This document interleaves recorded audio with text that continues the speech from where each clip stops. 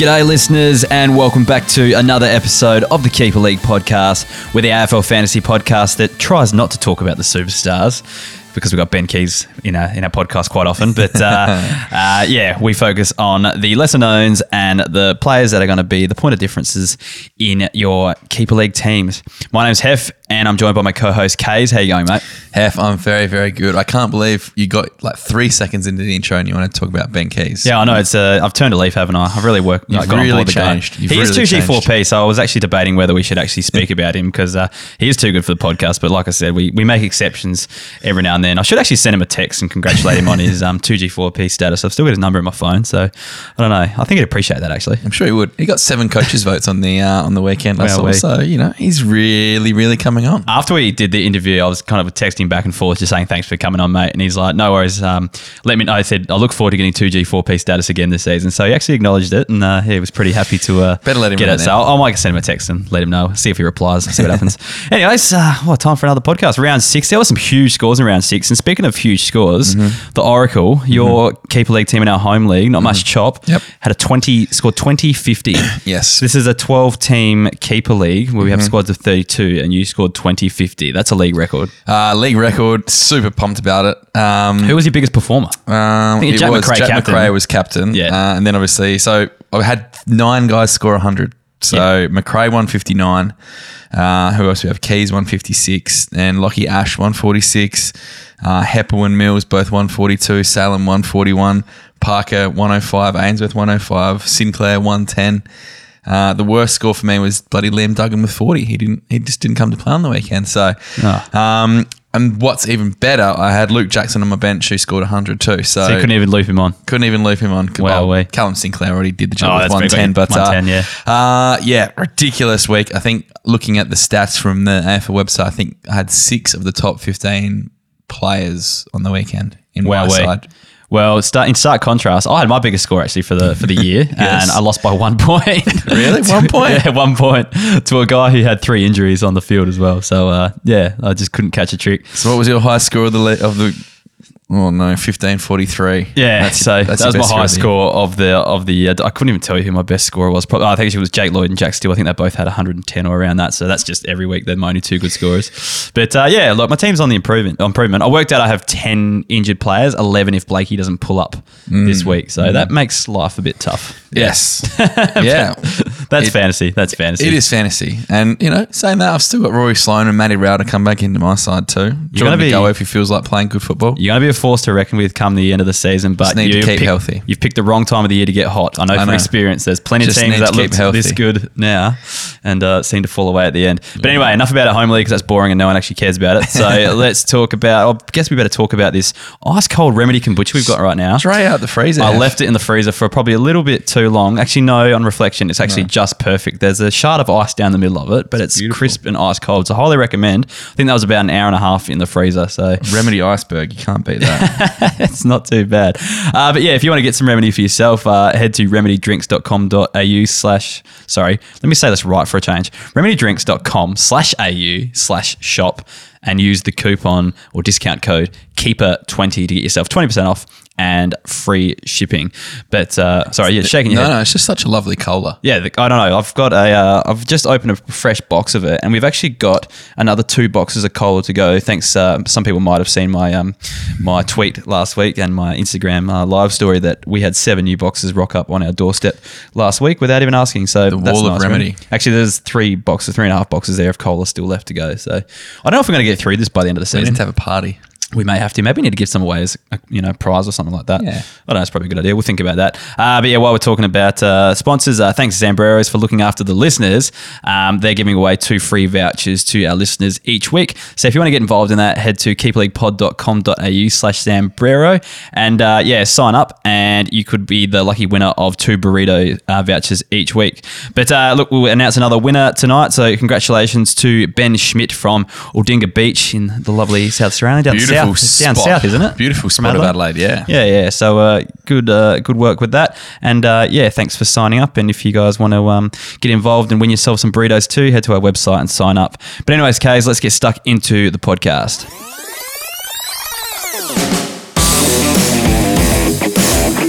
All right, into the round rewind. Kays, you had a look at the first match of the round, GWS versus Western Bulldogs. And what a win by the Bulldogs it was. But we'll start off with the Giants side. Lockie Ash, 146 points.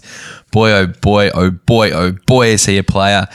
His second ton for the year, only in his second year of footy. I think you kind of forget that. But he had 35 touches and 15 marks. Absolute fantasy gold. What I just saw all night was that the Giants were looking for him at every opportunity out of that back line. Even there was one stage, Tim Taranto had a mark like on the half-back flank, and like, he's a very good player. He could have just kicked the football. He actually looked for Lockie Ash to give the hands too. So going at 83% by foot too, very, very good stats. So look, for me, he is a long-term defender. Like, he looks like so settled into that back line along with his teammate there, Isaac Cumming. I think those two could easily be the next big thing off the half-back line and a fantasy back line as well. Like, yes, Lockie Whitfield will come back into that side at some stage who could disrupt the flow, but I think Whitfield will probably be more up the ground, I think, because it seems that Ash and Cumming have got that back line kind of sorted out so nicely. So I think both Ash and Cumming are two guys you want to get quickly. Yeah, I think with Whitfield coming in, he'll most likely be used up on a wing because they don't really need him back there. No. Because they have I'm drawing a mental blank. They have two Whitfields back there. No, they've got another Perryman. God, yes. Harry Perryman. I'm just really drawing blanks at the moment. Could be the whole day I've spent in front of my computer preparing the pod because we had a big weekend in terms of social events. So yeah, Perryman's back there too at the moment as well. So I don't think they're going to need him in the back line. So and Whitfield's such a good user of the ball. He's like, it's better for their side if he's up the ground. So yeah, exactly. Yeah, that's what we want. Yep. Isaac Cumming, the other one, 102. So the other half of the halfback duo at the Giants. Sorry. Look, he was also very good, just not as slutty as Lockie Ash, but there's still a lot to like about him. But the thing I like about Cumming is, one, he's the kick-out taker of that side. But he's a bit more of a scrapper as opposed to Ash, and I mean that in like he lays a few more tackles, does a bit more, real tough football stuff, whereas Ashley seems to be that, the quarterback and the cleaner kind of player. But I think Isaac Cumming's in for a very good career as well, and looking very, very comfortable at the level at the moment. Last one for the Giants. Sam Taylor, interesting one. 78 points from him. Now, we have seen the bump in some key forwards and key backs this year, obviously, but Sam Taylor could be one to start looking at. He's very young, but a very, very good player. He's averaging 72 in his last 4 games and has taken his game to the next level this season. Had 17 touches and 8 marks on the weekend. He's a very nice intercept grab, got really strong hands. He could be a possible streamer option, especially when the Giants have tougher sides. His 2 best scores this year have come against the Dogs and the Demons, who are obviously up the top of the ladder. And now that Nick Haynes went off injured on Friday night, potentially he's one who can kind of slide into a bit more of the attacking intercept defender back there. So I reckon there's something there. So just kind of monitor him over the next few weeks. Yeah, he just seemed like he was everywhere on the night. Like he was just getting on the end of all those marks, those intercept grabs as well. So yeah, he just kept popping up and really, I don't know, one of the first games you really took notice of him, I think. I know he's put up some good scores, but you kind of thought, hang on, this guy can play. So, yeah, I think it was a real fantasy eye catcher. Yeah, definitely. Yeah, for me. Onto the Dogs. Aaron Norton had 84. And now this is what I loved about this. I'm a Norton owner, so I kind of take a bit more notice. But how I think he's going to be a good long-term fantasy scorer is because on Friday he had a game where it didn't even look good and he still put up a pretty decent number. So, some young key forwards need everything to go right. They basically need to kick 5 goals or have 10 marks or 6 tackles or something. And he just had his 13 touches, kicked 2 goals, 3, had 9 marks there, which is the key. But he just can produce that kind of game pretty regularly. Like, it wasn't a standout game. And if you're getting 84 from, an average game for a forward, I think that's really, really good. So 68's been his lowest score for the year. 85 is his average. I think he's almost getting into 2G4P. Yeah, I don't mind that 2G4P for Norton, but definitely I think Ash as well. We forgot to mention that. He's probably 2G4P as well. Second year, I want to see one more big ton out of Lockie Ash. He's going to get it. It's not... It's just going to happen. Sure, if you want to wait a week, you delay the inevitable. I'd like to wait one more week. You just want to talk about him for one more week. That's correct. Yeah, all right, fine. But yeah, let's get rid of the Nort. Hayden Crozier, 79, another super solid game. Always harp on about how much I love him just because he's so consistent. And honestly, if you are in flag contention, he's someone you want to get because he's as safe as government bonds. One of the guys who's kind of could almost sneak your way into your keeper set at the end of the year if you do need a reliable 80 average defender.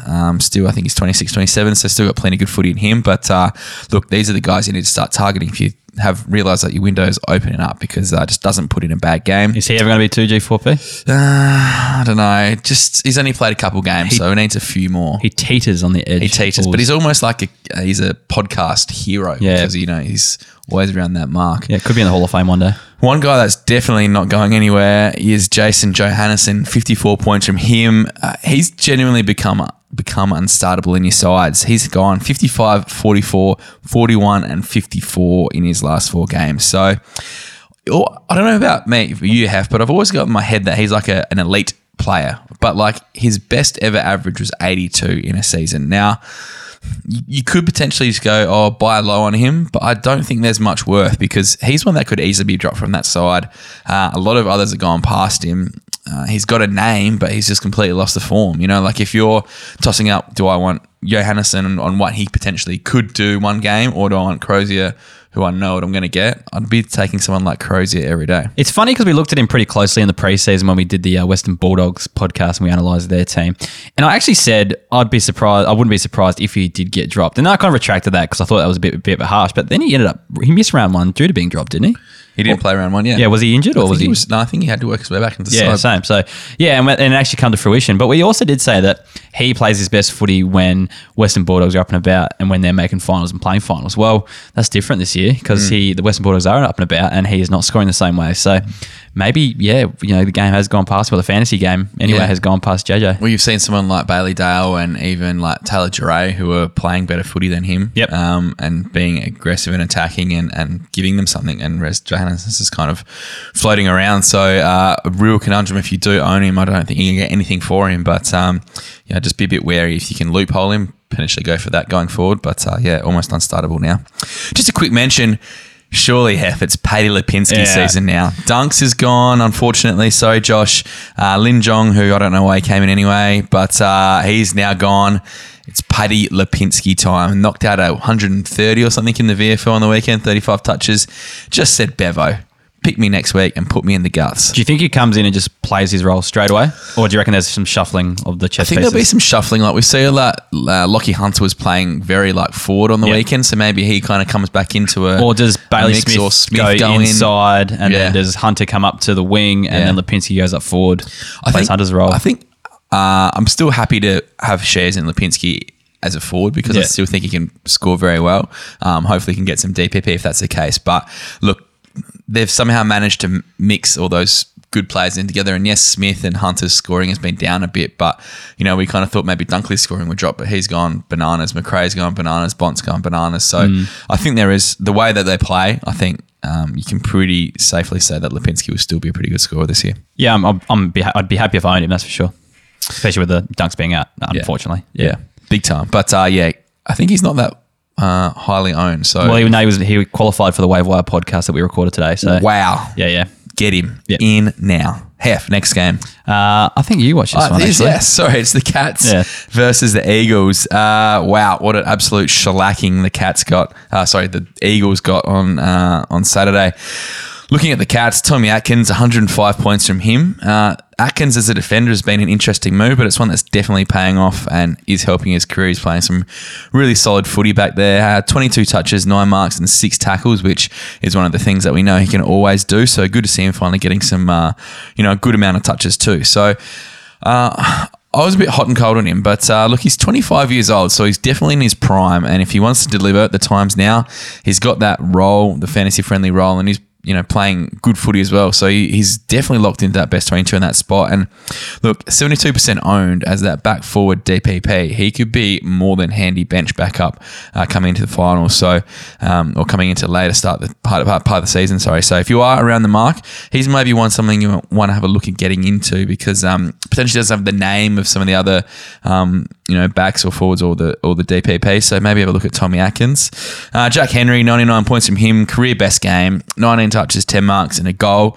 Went by 95% by foot, which is incredibly good. But look, it's not happening every week. No. He's that key back, but he has shown some run and dash when he needed. But looking at his other numbers, this is a bit of a tip of the cap game, Jack.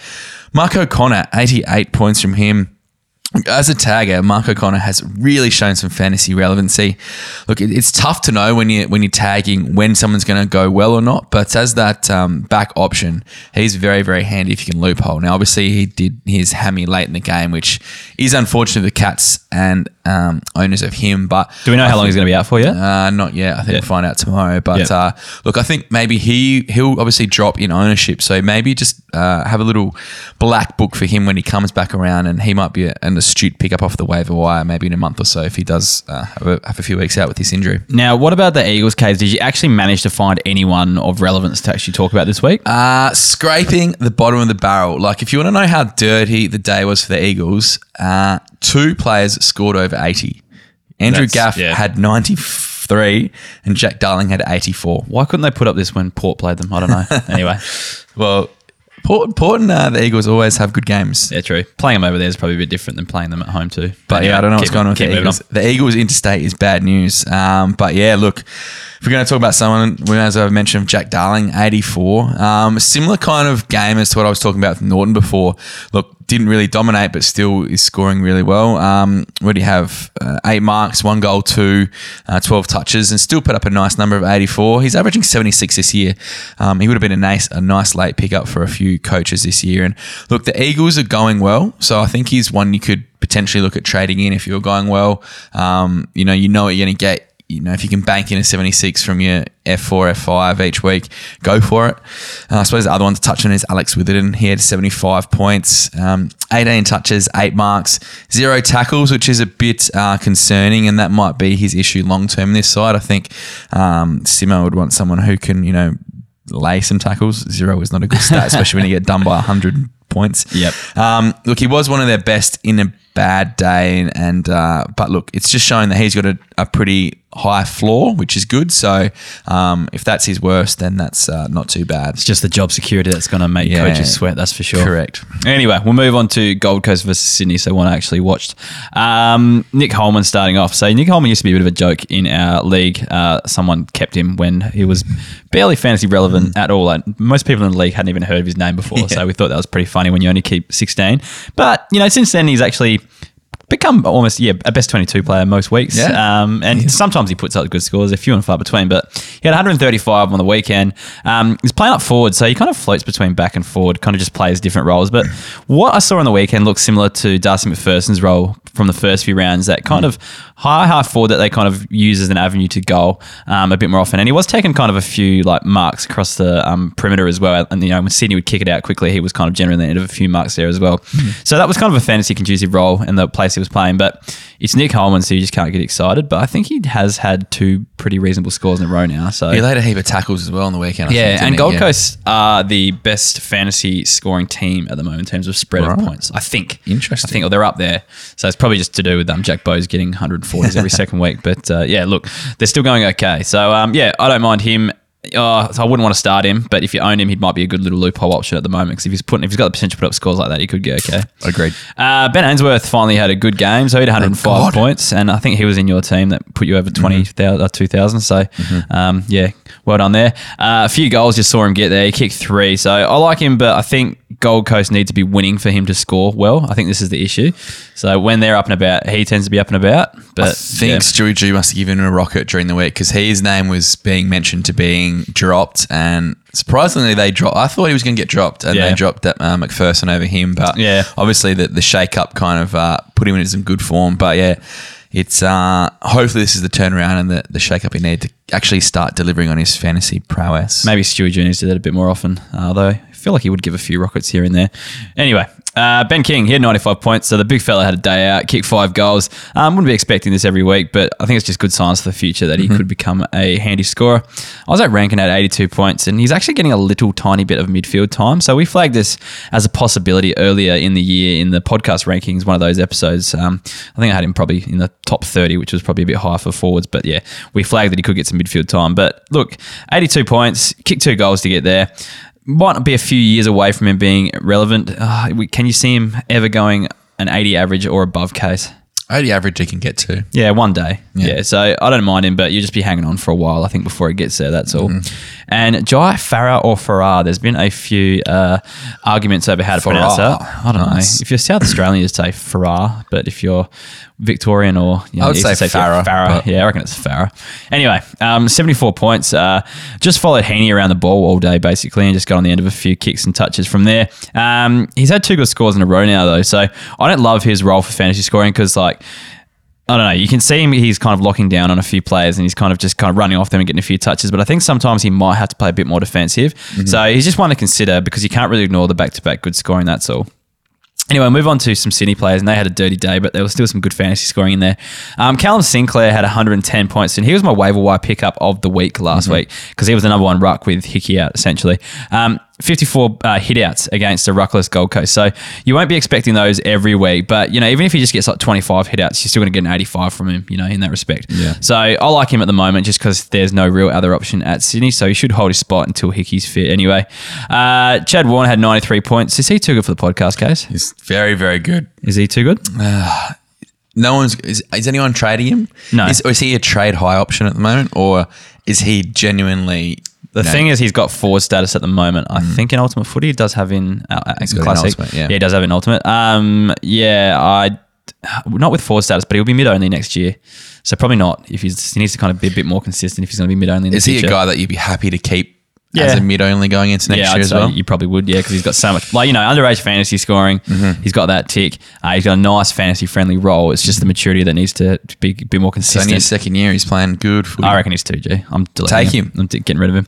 Oliver Florent, he had 90 points playing on the wing. He had a good game, and his role isn't bad for fantasy scoring, but he's just a player that is so up and down. Now, I'm not saying he's getting dropped or anything this week, but Dylan Stephens is knocking down the door in the 2s, and I reckon there's a few of these outside players, Florent, Goulden, McInerney when he's in there. I reckon there's a few players that might just be a little bit nervous of Dylan Stephens just powering through. I might be lucky then because I think that Georgie Hewitt is out next week. Okay. A concussion or something like that. So that kind of gets rid of one of those, midfielders in that side that might get your boy Dylan Stephens back in. But I think they really like Florent though. I don't think his job security is ever too shaky. It's just his fantasy or his consistency fantasy-wise is just the issue, I think. Yeah, well, I hope Dylan Stephens gets in one way or another. But look, James Rowbottom is another player that people were pretty keen to see him back, and he had 83 points. First game back, straight back in the midfield. I don't think it's going to be long before he's too good for the podcast.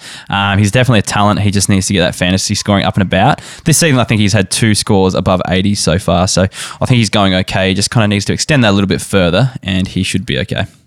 All right, moving on to Carlton versus Brisbane Lions now. So let's get into Harry Mackay. He had 118 points, kicked 6 goals, and he has the ability to do this. See, he had 137 points against Fremantle a few weeks ago where he kicked a few goals as well. I think he's a good loophole option for now. I'd be worried about starting him every week, but definitely one to have on your side as a loop, especially when Carlton do get traditionally have got a few earlier games in the week, Thursdays, Fridays, and Saturday arvos and things like that. So now with rolling lockouts, you should have more opportunities to loophole him at the moment. So I don't mind him as an option just as a loophole. I wouldn't want to start him in the field, but loophole is decent. 72% owned is quite low, I think, for someone who's put up some big numbers as well. Has the potential to put up big numbers for sure. 23, I like Harry Mackay a lot.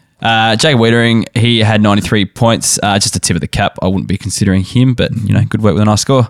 Sam Petrovski-Seton, 80 points, halfback role that he usually plays. Just side was restricted, so I reckon this was just a bit of a flow-on effect from that. He's definitely got the game to be a good scorer, just too far down the pecking order in that defence at Carlton. Don't you agree? Yeah. Yeah, okay. He needs a different role to be bit more relevant. Yeah, needs a wing or a half forward role or something. Even in real footy, what he's doing right now is just seems like a waste of his talent. Yeah, I agree. They need to do something with him because he's not producing enough consistently for them. Moving on to some Brisbane players. So Oscar McInerney had 80 points. He's still not 2G 4P because he hasn't put a consistent run together yet. He's just 80 points, then 40, then 80, then 40, and just every week. So hopefully he can get a decent run without doing that ankle or anything and put up some decent scores. There's Tom Fullerton's carving in the 2s, so I don't know if they'll use him structurally because I don't know if he works out for them better or worse, especially when they've got Danaher and he put up forward, but he's just knocking down the door at the moment in the 2, so he had another big game on the weekend. So if he does come in, that could impact McInerney's scoring, but I just don't see him coming in just yet, that's all. Eric Hipwood had 78 points. Not something I'd pick in AFL Fantasy, but he's averaging 73 over the past 3 weeks. Let's just monitor because if he continues this, he could be good bench cover, but he probably comes back to earth very soon next week. He'll probably have a 20 or something. I think playing Port next week as well. Actually, no, he carves up against us. He just causes us nightmares, so he'll probably go big next week, actually. But Devon Robertson, he had 75 points, and he was just rotating through the midfield and playing up forward as well. Kicked 2 goals. He could see a midfield bump with Neil out this week, and he's got awesome fantasy history as a junior. So I like him as an option. He's part of my team, one of my few shining lights out of my draft at the moment. So I'm backing him to be a good fantasy scorer, but I'm also backing him to have a little bit of a bump over the next few weeks with Neil out, that's for sure. All right, I'll do 3 in a row, K's. I'll keep burning through these. Keep rolling on. You're doing such a good job. Melbourne versus Richmond's next. Luke Jackson. You could tell who could watch footy on Saturday and who couldn't, and who could watch footy on Sunday and who couldn't. But anyway, Melbourne versus Richmond. Luke Jackson, 100 points. So he was playing his kind of ruck forward role.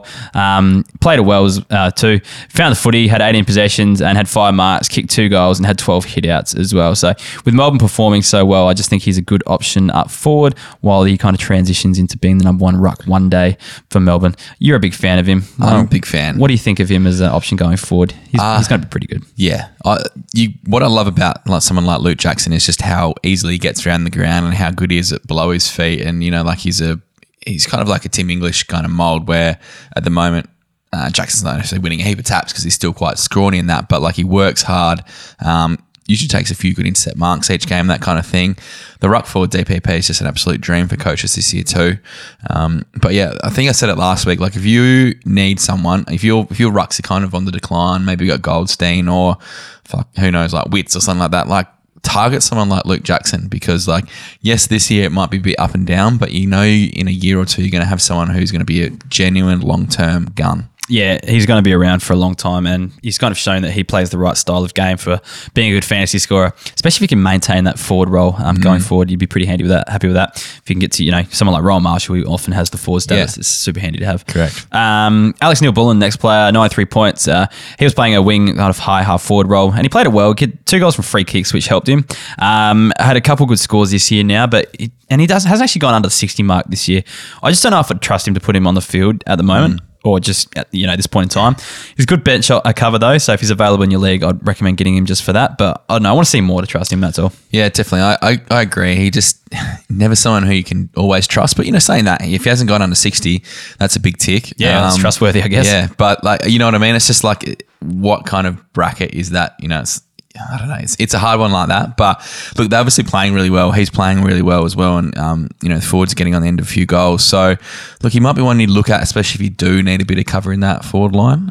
Chase someone like Neil-Bullen. Now, have we made Stephen May too good for the podcast? Oh, we should. I think we should. He had 90 points on the weekend, He uses the ball by foot all the time. He just kicks. So good at football. Yeah, he's awesome at that. Takes marks, takes kick outs. I reckon he's 2G4P right now. Too good. By Stephen May. Tom McDonald had 80 points this week. I want to 2G this guy so bad as well, but I just need to see him with Ben Brown on the side. Will it be this week? Could be. I didn't actually check the... Who are they dropping?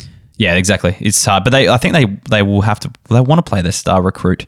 Was he a star recruit or just a recruit? It was just I don't think North He won a Coleman 2 years ago. Surely he's a star. It is crazy. Didn't he win? Was he an All-Australian as well? He won the Com. You have to be All-Australian. And you got Sam Wiedemann there as well, who's dominating. That's why I'm tentative to make him 2G, but he's playing pretty well. But I still think he can score okay when he does go up the ground, which they kind of inevitably talk about. But at the moment, you're talking about guys who aren't putting in bad games. Like McDonald is rarely playing about. I think he's had one bad scoring game this year.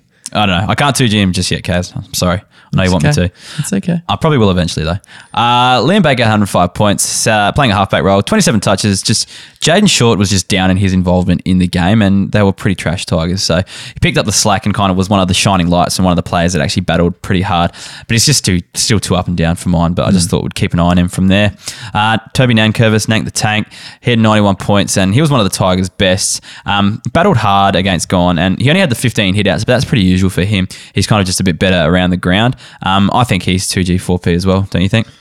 Ooh, it's an interesting call. He started the season slowly. He's only really put together 3 good games. I like just was it 3 in a row though? He's had 101, 119 and 91, but he did start the year with a 55, 51 and 67. Yeah, I don't know. I think he's kind of back to his best. He's got no real competition for his spot either, like he has in previous years. This week will be an interesting one against Dogs. So we know English is out with concussion, so it's going to be Martin, maybe Sweet. So, 2 lumbering kind of big guys in Steph Martin and Toby Nankervis going head to head. Nah, maybe not 2G, 4P just yet. I just want to see another week. All right, we'll see what happens this week. He'll probably go big this week. Actually, no. Stephen Martin's kind of contained a lot of good ruckman this year, so he probably won't. Steph's just not scoring. But, Yeah, exactly. But he's not containing many them. people are scoring against him, Shane Edwards, he had 84 points, and that's just what he goes at now, is around the 80 mark. He's valuable for people that are in the hunt for a flag, but he doesn't offer too much to others, so I think we should just 2G him just because no one's going to get him. No one really, and anyone who's got him, no one else really wants him to get him off them. So I just want to say he is like the best loophole option. You said that last week. But it's just so true. I did it again on the weekend. Like, he puts up 84. Yeah, I'll put him in. Like M7, sweet. It's take just that. so beautiful. Like, it's just risk-free, stress-free points. yeah, all right. Do you reckon 2G? No one wants him, and everyone who wants him has got him.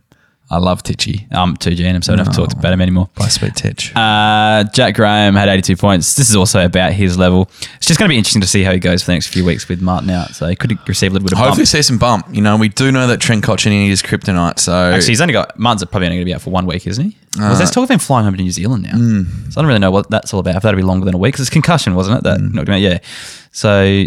But he only scored 25, Martin, anyway, so they might give him a couple of weeks off and send him to New Zealand for a bit. depends who's their net. They got Western Bulldogs this week, I'm pretty Bulldogs sure. this week, and then Geelong, I think, the week after. So I Jeez, think that's you two probably want him losable back. games for Richmond.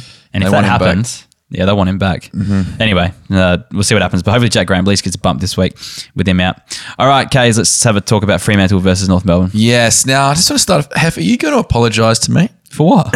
Saying that Jack Zeba was a bad pickup with our first pick of the Podcasters League. You said it was the worst pick in the whole first round. Oh, it's obviously not in hindsight, but I just wanted to I actually saw this question in the show doc. So I actually went and had a listen to our North Melbourne podcast, went back, and we were talking about Jack Zebul going backwards, and you and I both agreed that we didn't think he would go back and play that role. So whatever reasoning you thought he would go big, this wasn't the reason. So, but it does actually kind of go to highlight that there was this role in the North Melbourne backline that, I talked about Luke McDonald would likely have it if he was playing, and he's only played like a minute of this year. So I reckon that whatever McDonald was doing last year, Zebul's just taken over doing it, but he's a much better footballer at doing it as well. The thing is and we'll talk about it in a second, what he scored is 170. Yep. The thing is, they're just giving him the footy and they're not developing any other players, and they're not going to win on the back of it. And clubs just don't bother tagging him because he's not damaging. His foot skills aren't that great. Yeah, it's just, it makes no sense as to why teams are obviously letting him do it. So it's great for us fantasy coaches. But is there going to be a point where either North Melbourne go, let's actually try to get the footy in some other players' hands that we're going to be developing going forward, or B, a club just goes, let's just absolutely pummel this team and just shut down Jack Zebul. And Well, are they waiting for McDonald to come back?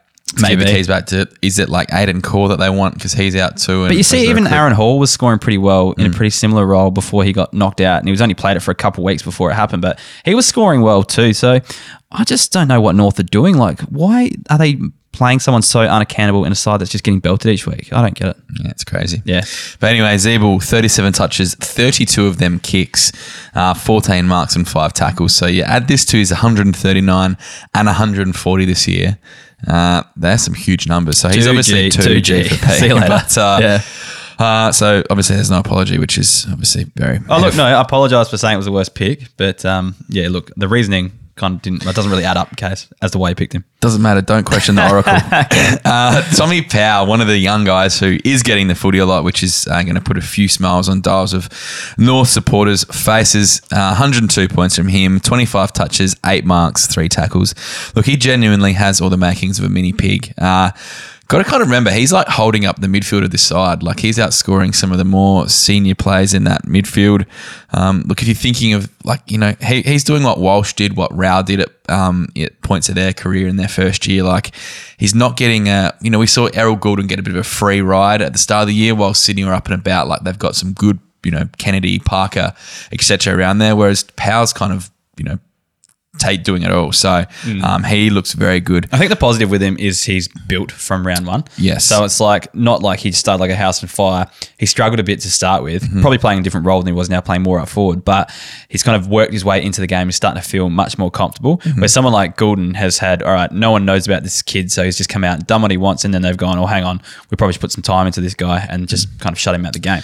Now, will this happen with Powell as well? Now they see him actually start to get more and more the ball. So who knows? But it's actually just good to see him work and actually build into a season. Do you reckon he's one who's clearly benefited from playing a full season of footy the year before? I think so. I think, him v Phillips, and all before the draft, everyone was like, Phillips is the better player, etc. Yeah, and we just haven't seen that because he hasn't had that run. Well, at the same time, there's players out there that haven't played last year. Like someone like Archie Perkins is looking pretty good. I know he's not scoring the same fantasy wise, but there's lots of players out there that didn't play last year that are still going okay. So maybe, yes. There's probably to an extent, yes. Perhaps he's come just developed further on the back of it because we know he didn't play any senior footy as a junior. He only played under 18s, which is quite unusual for the better SANFL players. They generally play seniors. Yep. So maybe just he's kind of gotten to the same level of progression as other guys would have. I don't know, but I think, there's probably some benefit definitely from playing footy last year. But anyway, he's only 69% owned, so I'd be getting in on him quick because he's like a genuine long-term keeper option. So, get on board Tommy Powell.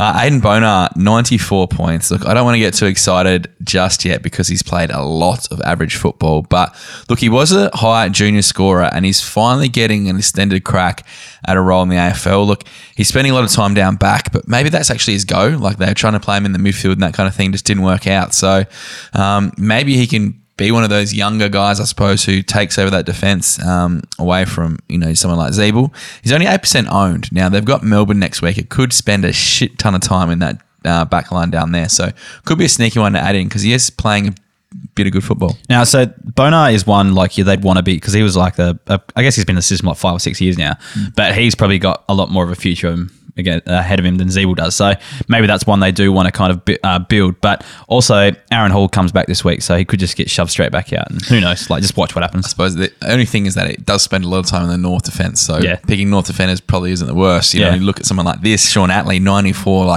Can't believe I'm saying this, but he's having a great year. He's had 4 70s, a 90 and 100 this season. So another one who's cleaning up deep. So, yes, McDonald and Core have to come back, so potentially don't get too excited, but I suppose you got to give a tip of the cap to Sean Atley. So I actually got a message from Mr. Bennett on tour is the Instagram handle. It messaged us on the Instagram page. Get around that, by the way. They're slowly building an Instagram following. But he sent me a message saying, look, I'm not saying I like it or that he's a great player, but you can't keep talking shit about Atley, surely. He's my B5, starting on my field, and as reliable as a morning. I won't repeat the next word, but look.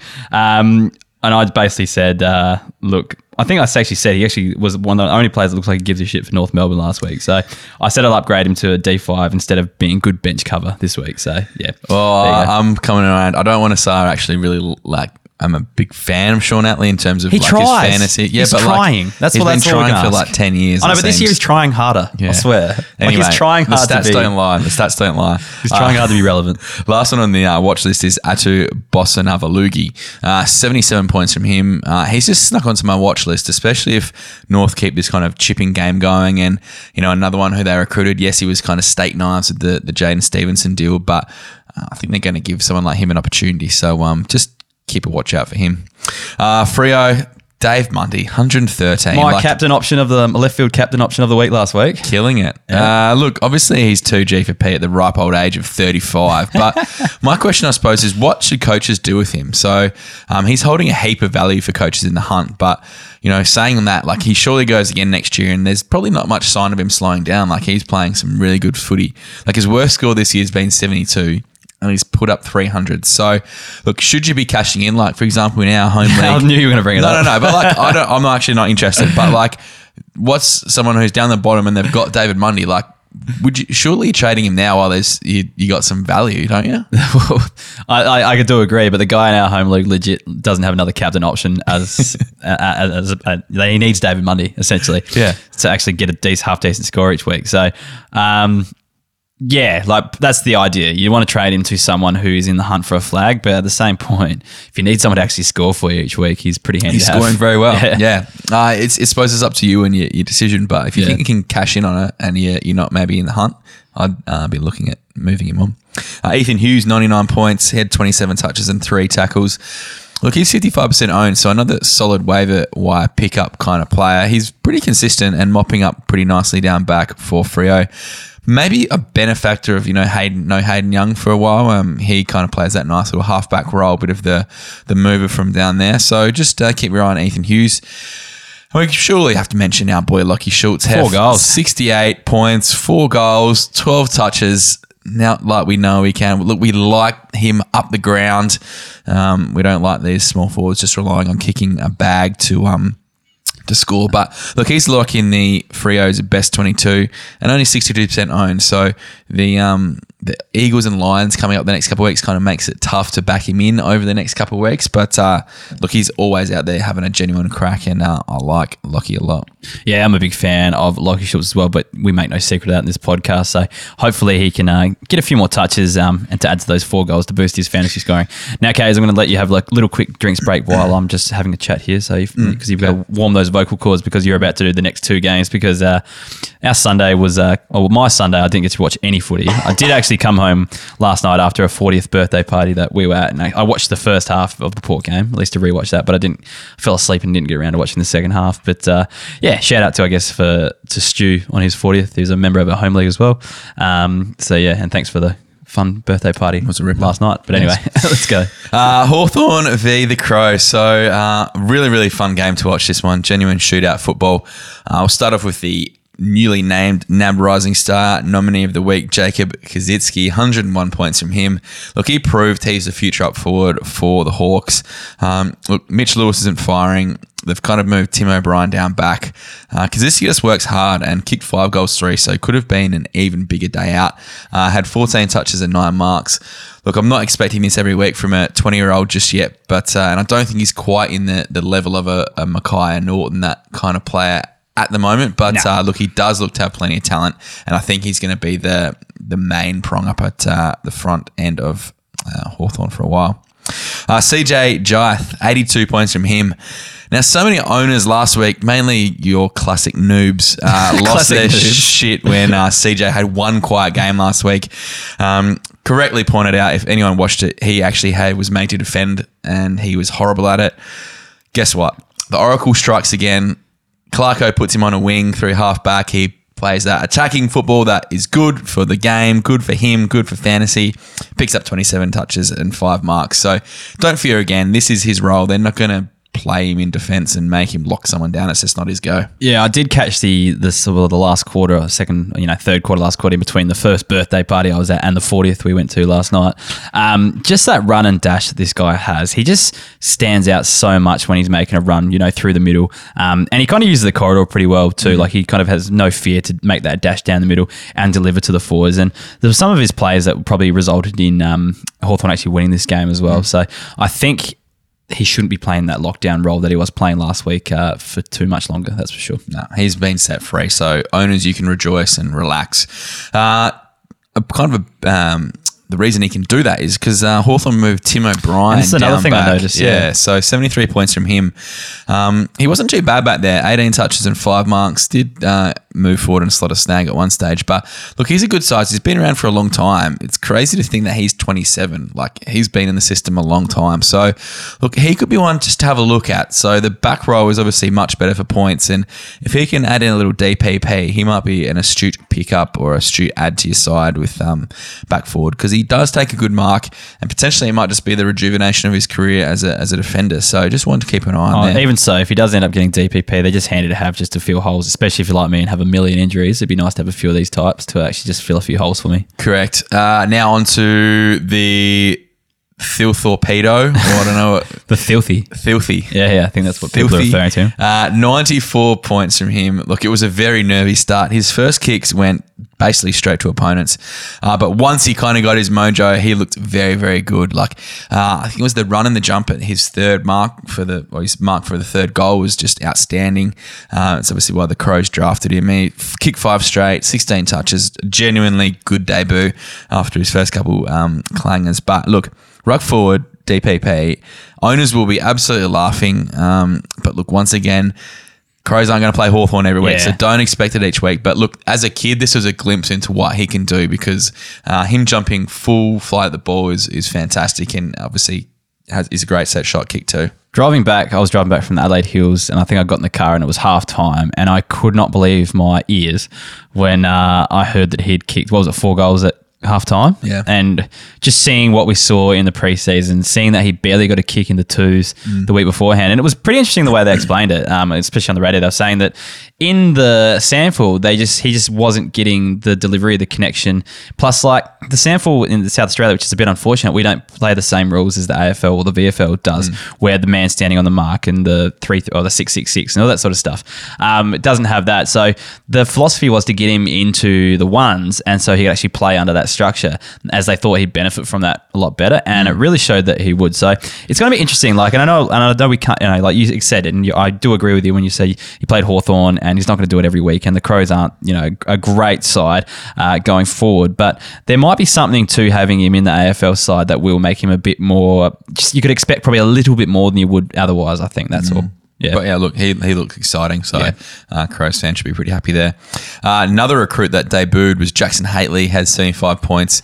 Look, he scored all right from 17 touches and 6 tackles, but just never really caught my eye, and I was genuinely looking for him too. Went by 65% disposal efficiency, which is a bit worrying.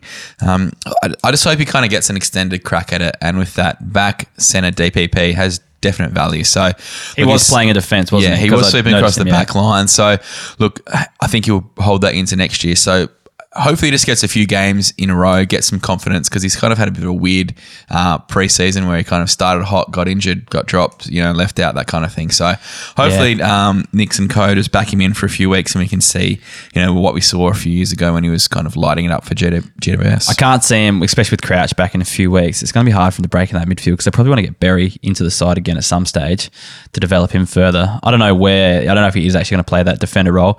Even so, he's got the potential to actually be a good defender and score well from that position, but it's going to be interesting to see what they do with him. That's for sure. Quite easily replace that Andrew McPherson, dude.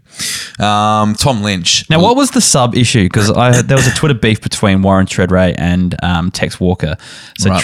Treadray criticised the way that the Crows used the sub, but I didn't actually understand what was going on. From my understanding, Tom Lynch wasn't strapped up, wasn't ready to go, whatever, and the Crows apparently had no.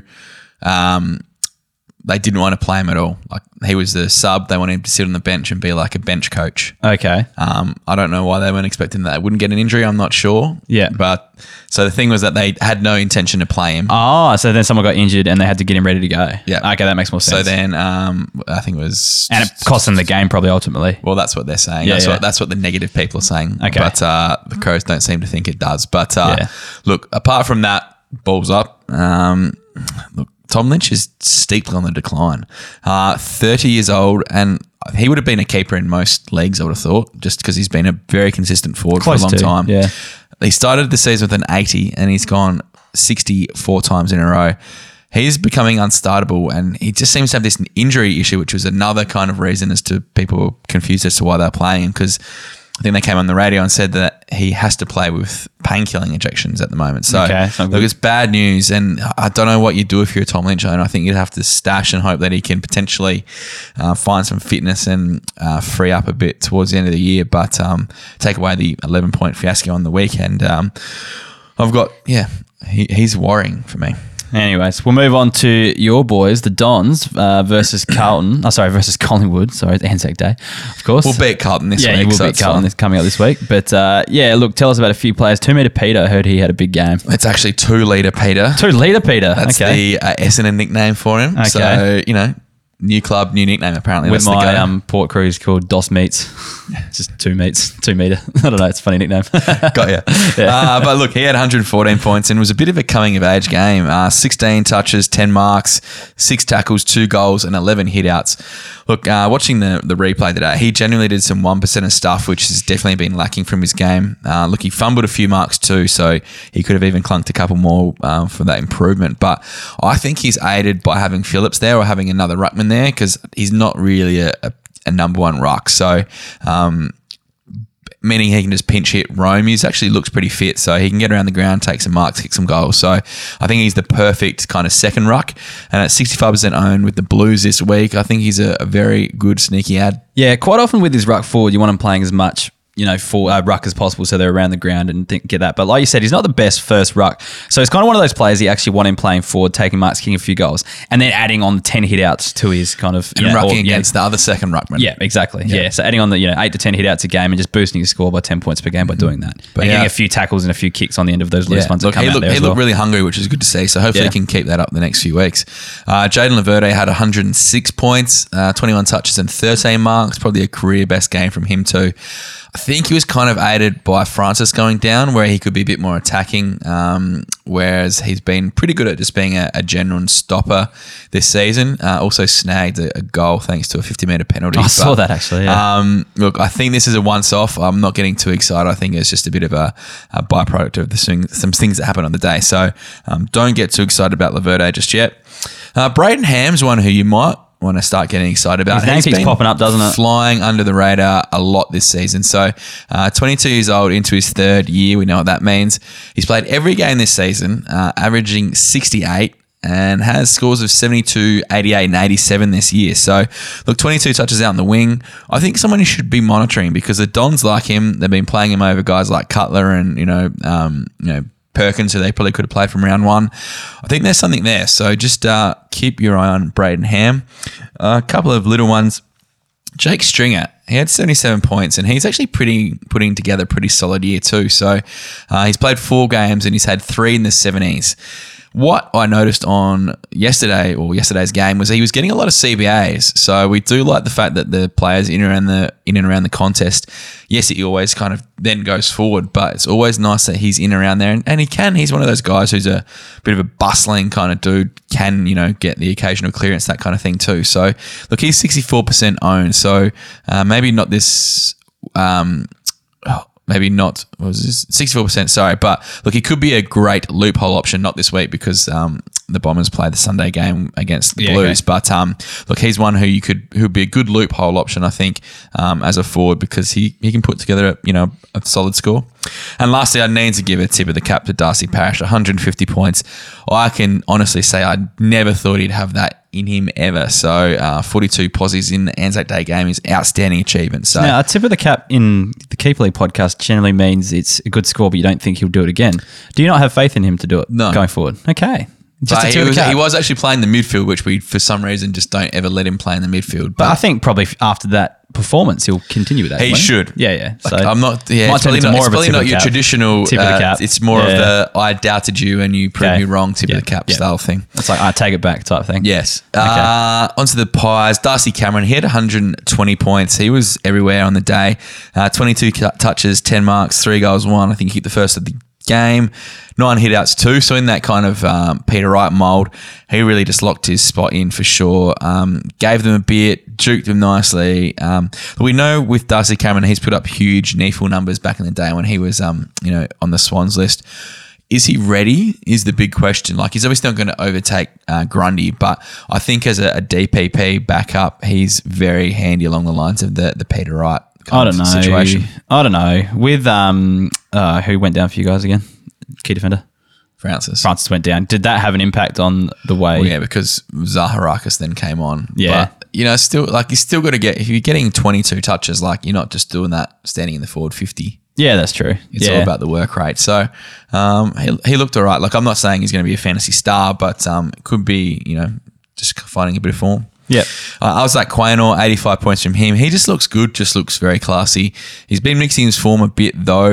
He's gone 90, a couple of 40s and 85. But he's one to persist with, I think. A bit of a disclaimer, I don't think he's going to be a pig like a Jack Chris kind of, give me the ball at all costs, run forward, kick goals from 50. I think he's more of a set and forget 80 average back, I think, personally. I think with Howe out at the moment probably bumps him up a little bit too. So just be interesting to see how that all gels together afterwards.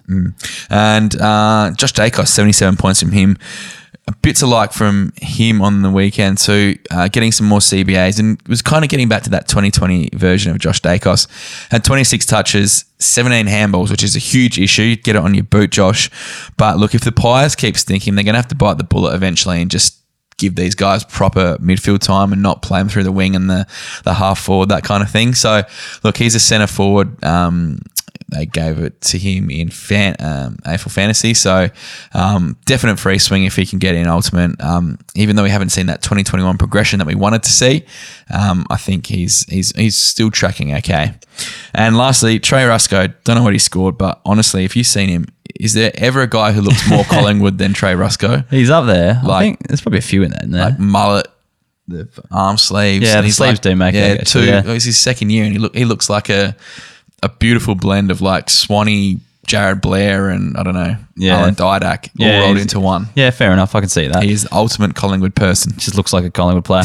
All right, we'll get through the Port Adelaide versus St Kilda game quite quickly. Tom Jonas had 127 points, had 15 marks, which is cutting everything off back there. Just their forward entry was pretty bad. Won't happen every week, just a tip of the cap for Tom Jonas.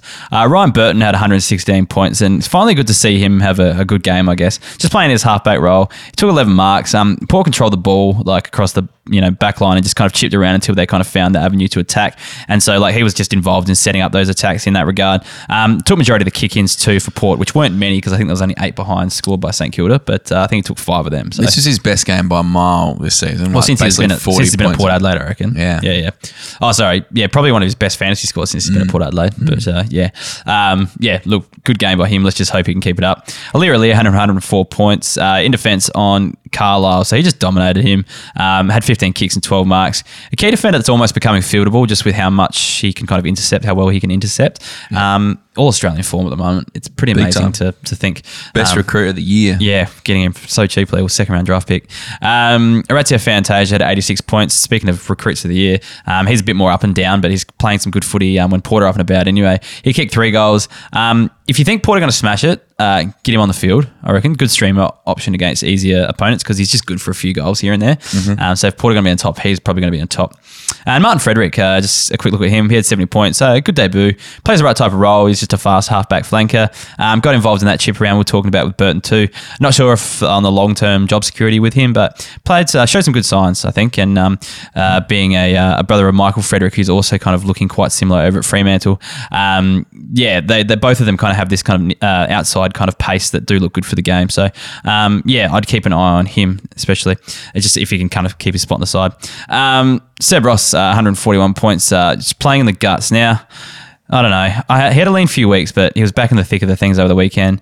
You just love him to be a bit more consistent, but it just still pains me to see him putting up these kind of numbers. I was going to say, this sounds like a jealous man talking. Oh, I'm just so sad. I don't know. 3 weeks, the last 3 weeks has been 60, 70, 60 or something like that. So it's making me feel better again. But then he does something like this and it just tears my heart out too. So I can see you're a broken man. Yeah, I know. I am. I don't know. It cost you the game on the weekend. Think about it. I think I put Brandon Ellis back in the pool as well because I just thought he'd be a 90 midfielder and all my other, my Warpools, my Brayshaws, my Jed Andersons, my Jack Steele, I guess you've got him as well. But I thought that'd all be ahead of him in my midfield depth, and now I've just put away a premium midfielder. That's why one person's the oracle and one person isn't.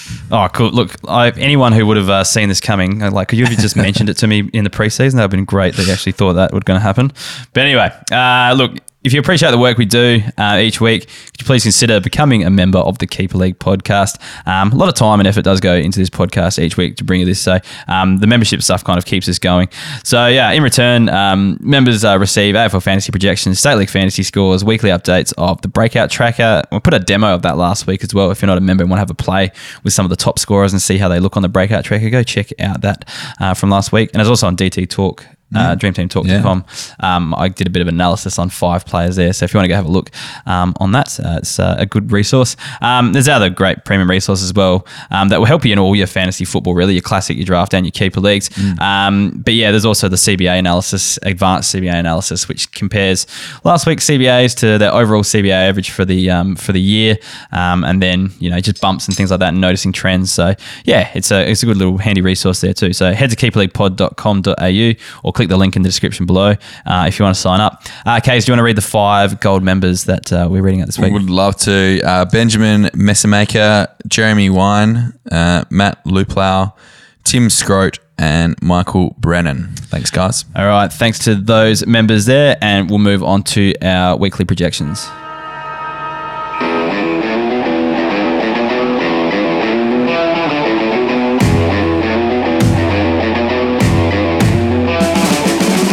All right, last week we talked about the State League fantasy scores, but we're running out of time this week to actually talk about them. So make sure you head to keeperleaguepod.com.au and check out the State League fantasy scores article that Kays did this week, looking at some of the better scorers. There was no waffle on the weekend as well for obvious reasons. Yep. So there's the Sandful and the VFL stuff up there. But let's get to our projections. So a captain option, so a captain that's not in the top 10 scorers, and we try to pick the more left field, the better. This week, I don't think they're as left field, but who's your captain option for this week?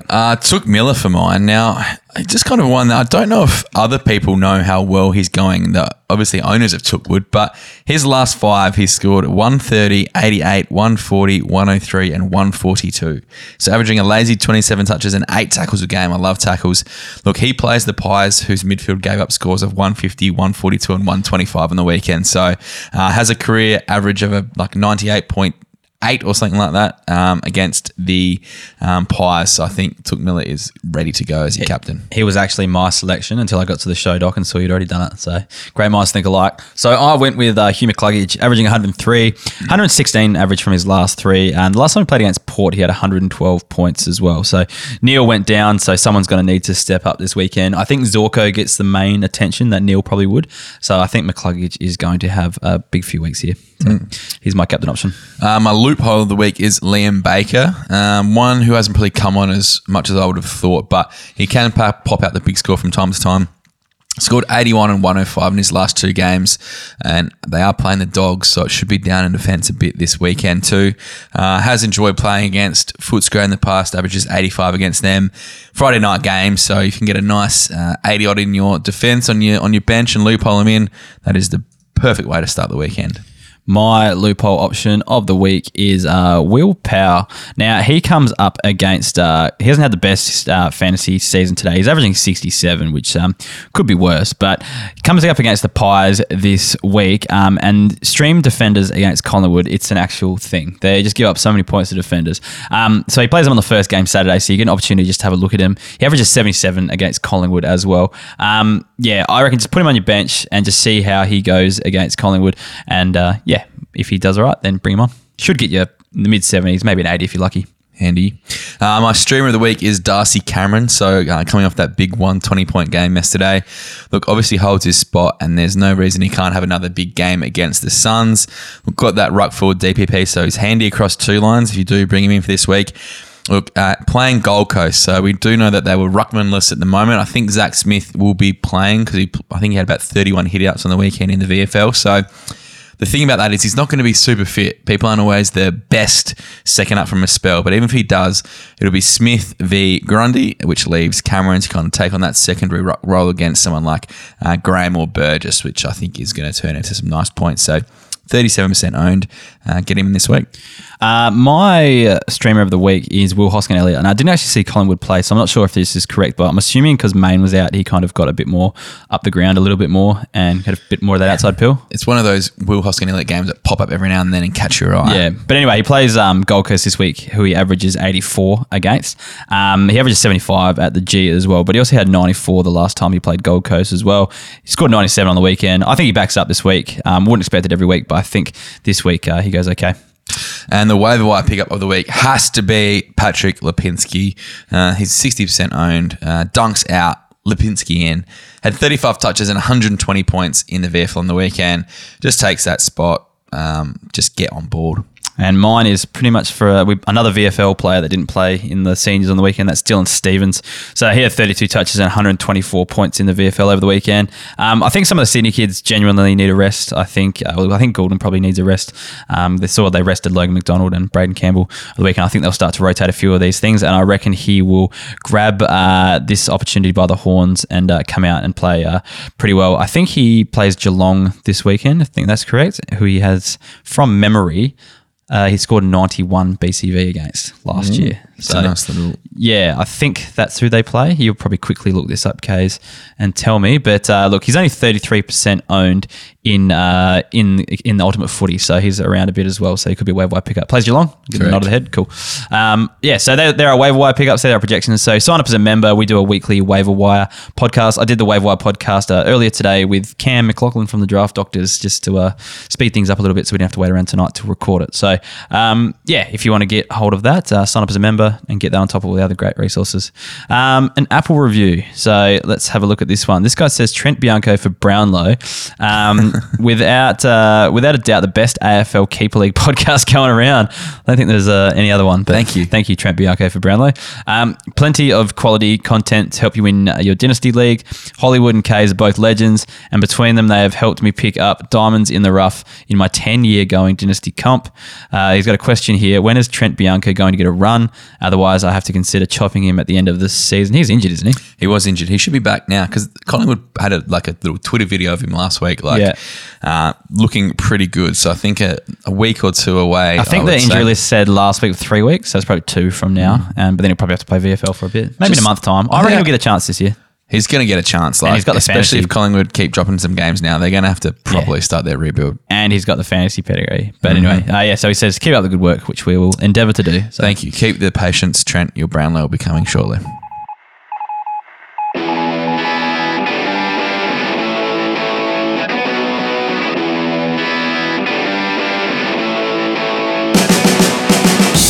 All right, on to the listener questions. So, Mitchell Swan, question for the pod fellas.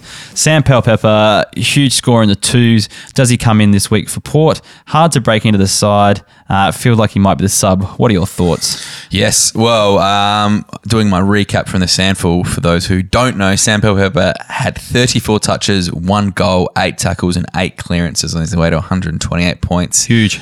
So a massive game. Against an actual really good They lost side. to Glenelg, yeah. So I think that for me, the 8 clearances is the big one, because it shows that he's ready to go and they want him in that gut. So I don't know, Hefman, who's gonna get dropped for Sam Powell-Pepper? Willem Drew, I reckon. I think it does happen eventually. So will it be this week? I don't know if it's this week or next week. I think he still might need to kind of pay his dues. I do have a feeling he might be the sub, but I think the week after that, Willem Drew goes out, and I think Sam Powell-Pepper goes in. They play super similar type roles, Sam Powell-Pepper is ahead, and I think he's a bit angry. He looks hungry. Yeah, so I think he's ready to go, Sam Powell-Pepper. But maybe it might take a week, that's all. Big time. Yeah. At Trav014, A-Hall straight back into the backline position he had before being KO'd, and is Mark O'Connor's midfield role real? I think A-Hall does go back into that role before he was KO'd, especially because, actually, we don't mention this, but Zebo did cop a knee to the head, and he could actually miss this week. So there could be, because he went off in the 4th quarter and didn't come back on. So I think it was, I don't know if it's his back or his back of his head. I didn't actually see it happen, but I read about it. And there's actually a chance that Zebo might not even be in this week. So I think A-Hall does come back, Aaron Hall does come in and play that back line role. But we actually monitor what happens with Jack Zebo, because he does have a red cross next to his name on Fan Footy as well. So we missed that one when we were going through it earlier. And is Mark O'Connor the midfield role real? No. Because he's already gone in there, done a tagging job, and then come back to defence already in one occasion this year. And then he did a hamstring this week as well. So I think he's a good streaming option, because if he does get those, or even loophole, depending on who they're playing, if they do employ the tag, then he goes to them, but they're not always going to employ that tag. And when he's not, he goes into defence. And correct. Yeah. At Clado 31089, going through a rebuild, how much youth would you be chasing? He currently has Powell, Robertson, Taron Thomas, Tom Green, Dylan Stevens, Zach Bailey, Geordie Clark, and Ollie Florent as under 22s. He's stashed. Is this enough, or would you go for more? They keep 13 plus 3 rookies. Because he's got the 3 rookies, it doesn't make it as bad. But with, I say as bad, I just find it hard when you keep so little that you want to actually have some good scorers in there to make yourself competitive. Because what the teams that often at the top, they just keep their best 13 possible scorers, and they'll just do it year after year after year. They'll hit the draft, because there'll generally be something good in the draft if you're only keeping 13. And they'll just keep topping up with these kind of all these players that go 80 plus, and then you've got all these kids that kind of, if they do get there, that's great. But if they don't, you're putting them back and you're starting again with kids. So I'd probably leave with what you've got right now and just make sure you're keeping or you're able to keep some of your actual good scorers to keep yourself competitive, and then hit the draft and try to top up on a few more players that might score as well, and just hope that these guys that you've already got can develop into good scorers. What do you reckon? Yeah, I agree. If even if that's 8 of 16 potentially there, that's half of his list of those players. Like, that's a fair bit of. You want some guys that are going to still get you 100, and some way you can put the captain on and all that sort of stuff. Well, exactly. Like, apart from out of those 8, I think Geordie Clark's the only defender there. Like, I hope you got some defender stocks or ruck stock, or so I don't think you want to be chasing any more because you're just going to always continually be rebuilding. Yeah. At Russ 2468, does Amon only have a spot until Dersmar is back, or has he locked in his position regardless? No, well, Amon and Dersmar are the 2 wingers that Port do play. So they've been playing Bergman, we're in Dersmar's spot. So I think he's fine there.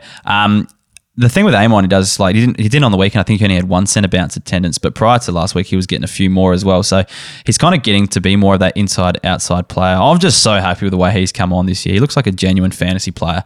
And he's going big at the moment. And Port are playing well, so it's really helping him too. So that leads into this question from @KangDaddy. Is Amon from Port a sell high, or is he legit and worth holding? Keep up the great work, Stallions. It depends how high. I think if you're getting like a genuine... if you're going to be able to get a top 6 forward or a top 10 mid for him, you definitely take it. But I don't think that's realistic, something you would get. I think anything else below that, you probably just hang on to him for now and see how he goes. What do you reckon? He's playing great. He's playing great footy, and the current game style suits him really well. Yeah. Like how it's being played. So I think you'd be kind of crazy to trade him at the moment. Yeah, like I said, if you're getting one of the best or a captain option out of it, then take it. But I don't think you'll be getting that. So you might as well just hold him and see how he goes. At Grillis03, Devon Robertson, did he get any extra CBAs following Neil's injury? And do you expect him, McLuggage, Bailey or Matheson, if selected, to get the inside mid-roll? From memory, he did get CBAs. I'm not sure if it was an actual a bump since he went out, or if it was just his normal CBAs that he would get. But he is one player that I do think will get a bit of a bump. So he had 5 CBAs. So no, he probably didn't get anything extra than he normally would. But I think next week we'll see, because it was pretty late in the game. I think Neil got injured as well. So I think next week we might see a bump out of him. Will he get more? Who will be the guy that take? I don't think McLuggage necessarily. No, I think they kind of more outside. And Matheson kicked 4 on the weekend. So is he going to play a bit more forward? I'm convinced Matheson will come in this week for Neil. But what the layout is of the midfield rotation, I'm not too sure. I think Robertson gets a bump. Okay. You've heard it here first. Another one from @Grillis03. Is Isaac Quainer relevant again with Howe out? Look to be providing the run-off halfback a lot more this week. And same question, Reed Dacos and CBAs with Adam and Sire out. I think I touched on both of them before. I like the look of Quainer. I don't know if he's going to be an elite scorer, but he's definitely going to have a nice bump while Howe's out. And Dacos is the same. I think he was building his way back up to just a bit more fantasy relevance. So I think just keep the faith with both of them. Question from Anonymous. Weird name, Anonymous, but anyway. Contending in both my leagues, of which I've won flags plenty, so not desperate. I own Dunkley in both. What's a fair deal if I trade him? Alternative, what should I be asking for Zeeble if I hold Dunks? Thanks. Don't trade Dunkley. It's not worth it. You've done it before, and it's really burnt you. He's going to miss quite a bit of footy. And he's like missing you said, this year, basically. At least this fantasy year. If you've already won a few flags, I think winning a flag is like I've won one before. Like I like to keep mentioning that on this podcast, but your next following years, you kind of are happy to take a bit more of a punt with a few things. Whereas someone like Kays, you're getting pretty desperate to win one. You're probably less likely to throw some loose trades around or, keep some speculative players. I'm always players. prepared to throw some loose trades I know around. you are, but that's evident if you listen to last week's podcast. But that was a different league. I think in this league, in the home league where you're actually on top, you're probably not really caring about what's happening next year. Whereas I think if you've won one before, you kind of do put a bit more thought into that. So anyway, I think you just have to hold Dunks because you're not going to get. I answer these questions the same every time, and I feel bad, but it's genuine, I believe. If you try to trade someone who is injured and it's this sort of start, you're never going to get the fair deal in return for him. So you're better off just conceding the year and going again next year, I think. Unless you're in my home league, then the guy I offered Isaac Smith for for Dunkley today, he should probably take that trade. That's alternatively, what should I be asking for Zeeble if I hold Dunks? The world, because you probably get it if you offer it to a contender. Back forward DPP is so beautiful this year. Yeah, if you're a contender, you probably get someone who's going to be top 6 going forward, but a bit younger, I guess. I can't even think of an example off the top of my head, and who is even young and a good forward at the moment, because there's not that many good forwards out there, or even just a good defender, a good younger defender in that mold as well. Probably go for that. Yeah. Paul Milne, I got Dunkley, Dusty, and Buddy all injured in my forward line. Who is the best option to trade out for best value? So trade out William Dew for a 60-point per game forward, Jack Graham out for a 70-point per game forward, or Simpkin out for an 80-point per forward. All right, so Dusty's going to miss 2 weeks, maybe 1, so that's not too bad. Buddy, you should even be on your field, and Dunkley's a big loss. Yeah. Okay, so I think I would go, if you could trade Graham for a 70 points per game forward, I think that's the best option, because Simpkin, you don't want to get rid of him because he's sky's the limit. And then Drew for a 60-point forward, who cares? Why would you even bother with that? So I think Jack Graham is probably a dime a dozen in the drafts each year, 80 averaging mid, depending on how many you keep each year. I'd probably do that to get a 70 average forward in as a stopgap until Dusty's back. What do you think? Yeah, obviously your midfield seems strong if they're the guys you're throwing around. Yeah. Yeah, I do. I like Simpkin as a player. I do like Graham too, but he's just so yo-yo-y, especially while, Cochin's still around the place. I don't know. Probably Jack Graham, I suppose. That 70 point, if you're getting a 70 average from your worst forward or whatever, that's great. And that's the kind of number you need to hit. So yeah, especially if it's a stopgap for a few weeks. Yeah, sure. Andrew Zanker wants to know, Zank's from AFL Stats, mate, that is, how has Kays dealt with the quick transition from rebuild mode to flag favourite in his home league? #Oracle. I'm loving it. Nah, it's good. It's just finally all my patience is being delivered, and no doubt I'll choke come August. Do you remember a few years ago when there was a guy who looked unstoppable after in 2018 after we went around 16, and then it all just fell apart when it came to finals? Is that me? No, it wasn't actually. Oh, cool. But there was a guy in our league that everyone thought would win, and then Hef ended up beating him in the grand final. Boo. You need your team to get hot at the end of the year, not the start of the year. So I think your team's quite good, but there's a few good competitors in there. Yes. So you've just got to make sure I'm you're not counting doing the any right chickens things. just yet. Don't worry about that, but I'm excited that potentially things are looking rosy. If you do win the flag, I'm just really not looking forward to the ridicule compared to what I gave you in the first year of the podcast, where I was sitting as premiership, and I think I made you just look at the cup every week. I think I brought it to most podcast recordings actually. And I'm going to yeah. I'm going to do a few things. Don't worry about that. All right. He's calling it. He's going to win it, he reckons. Anyway, and then Harley Philp asks, what did Kays get up to on his honeymoon in Perth? Now, I don't know if this is a real personal question or if he's implying there was you caused the lockdown. So, yeah. What did you get up to? Good question, Harley. No, I don't believe I spread COVID around. What did I do? We had 4 days in Perth and about 5 days in Margaret River. Highly recommend. I think probably the top 3 things I loved were Rottnest Island is definitely worth going to. Go get your cocker selfie. That was good fun. Beaches there amazing too. Margaret River, awesome breweries like Wild Hop Black Brewing, some standouts down there. Woodland Estate for wine was a fantastic experience. As was lunch at Lewin Estate. So, look, Perth's awesome. It's everything's just done very well over there. So, if you haven't been over there, highly recommend it. But look, I've abided by all the COVID-safe rules. The last time I was there, I watched Port get belted. I've mentioned this before. I watched Port get belted by Fremantle at Subiaco in 2015. So, I don't know. It didn't seem that great when I was there, Go back to be and honest. treat yourself to another trip. The new stadium is awesome as well. If you ever get a chance to go to Optus Stadium, it's sweet. So Subiaco just is etched into my mind as one of the most run-down, horrid places I've ever been to. Well, that's why they're just over in Burswood next to the casino. So nice little walk across the Crown after the game too. All right, cool. Anyways, that's a wrap. So thanks for listening to another week of the Keeper League podcast. Remember, check the links below for our social links, so Facebook, Twitter and Instagram at Keeper League Pod for those. There's links to membership stuff below as well. Please leave a review to help us climb the charts. And we'll talk to you soon. Anything else on the back of that? Drink Remedy and eat Zambreros. That's the best way to live life. Yep, life motto. Anyway, cool. Thanks for listening, and we'll talk to you again soon. See you guys.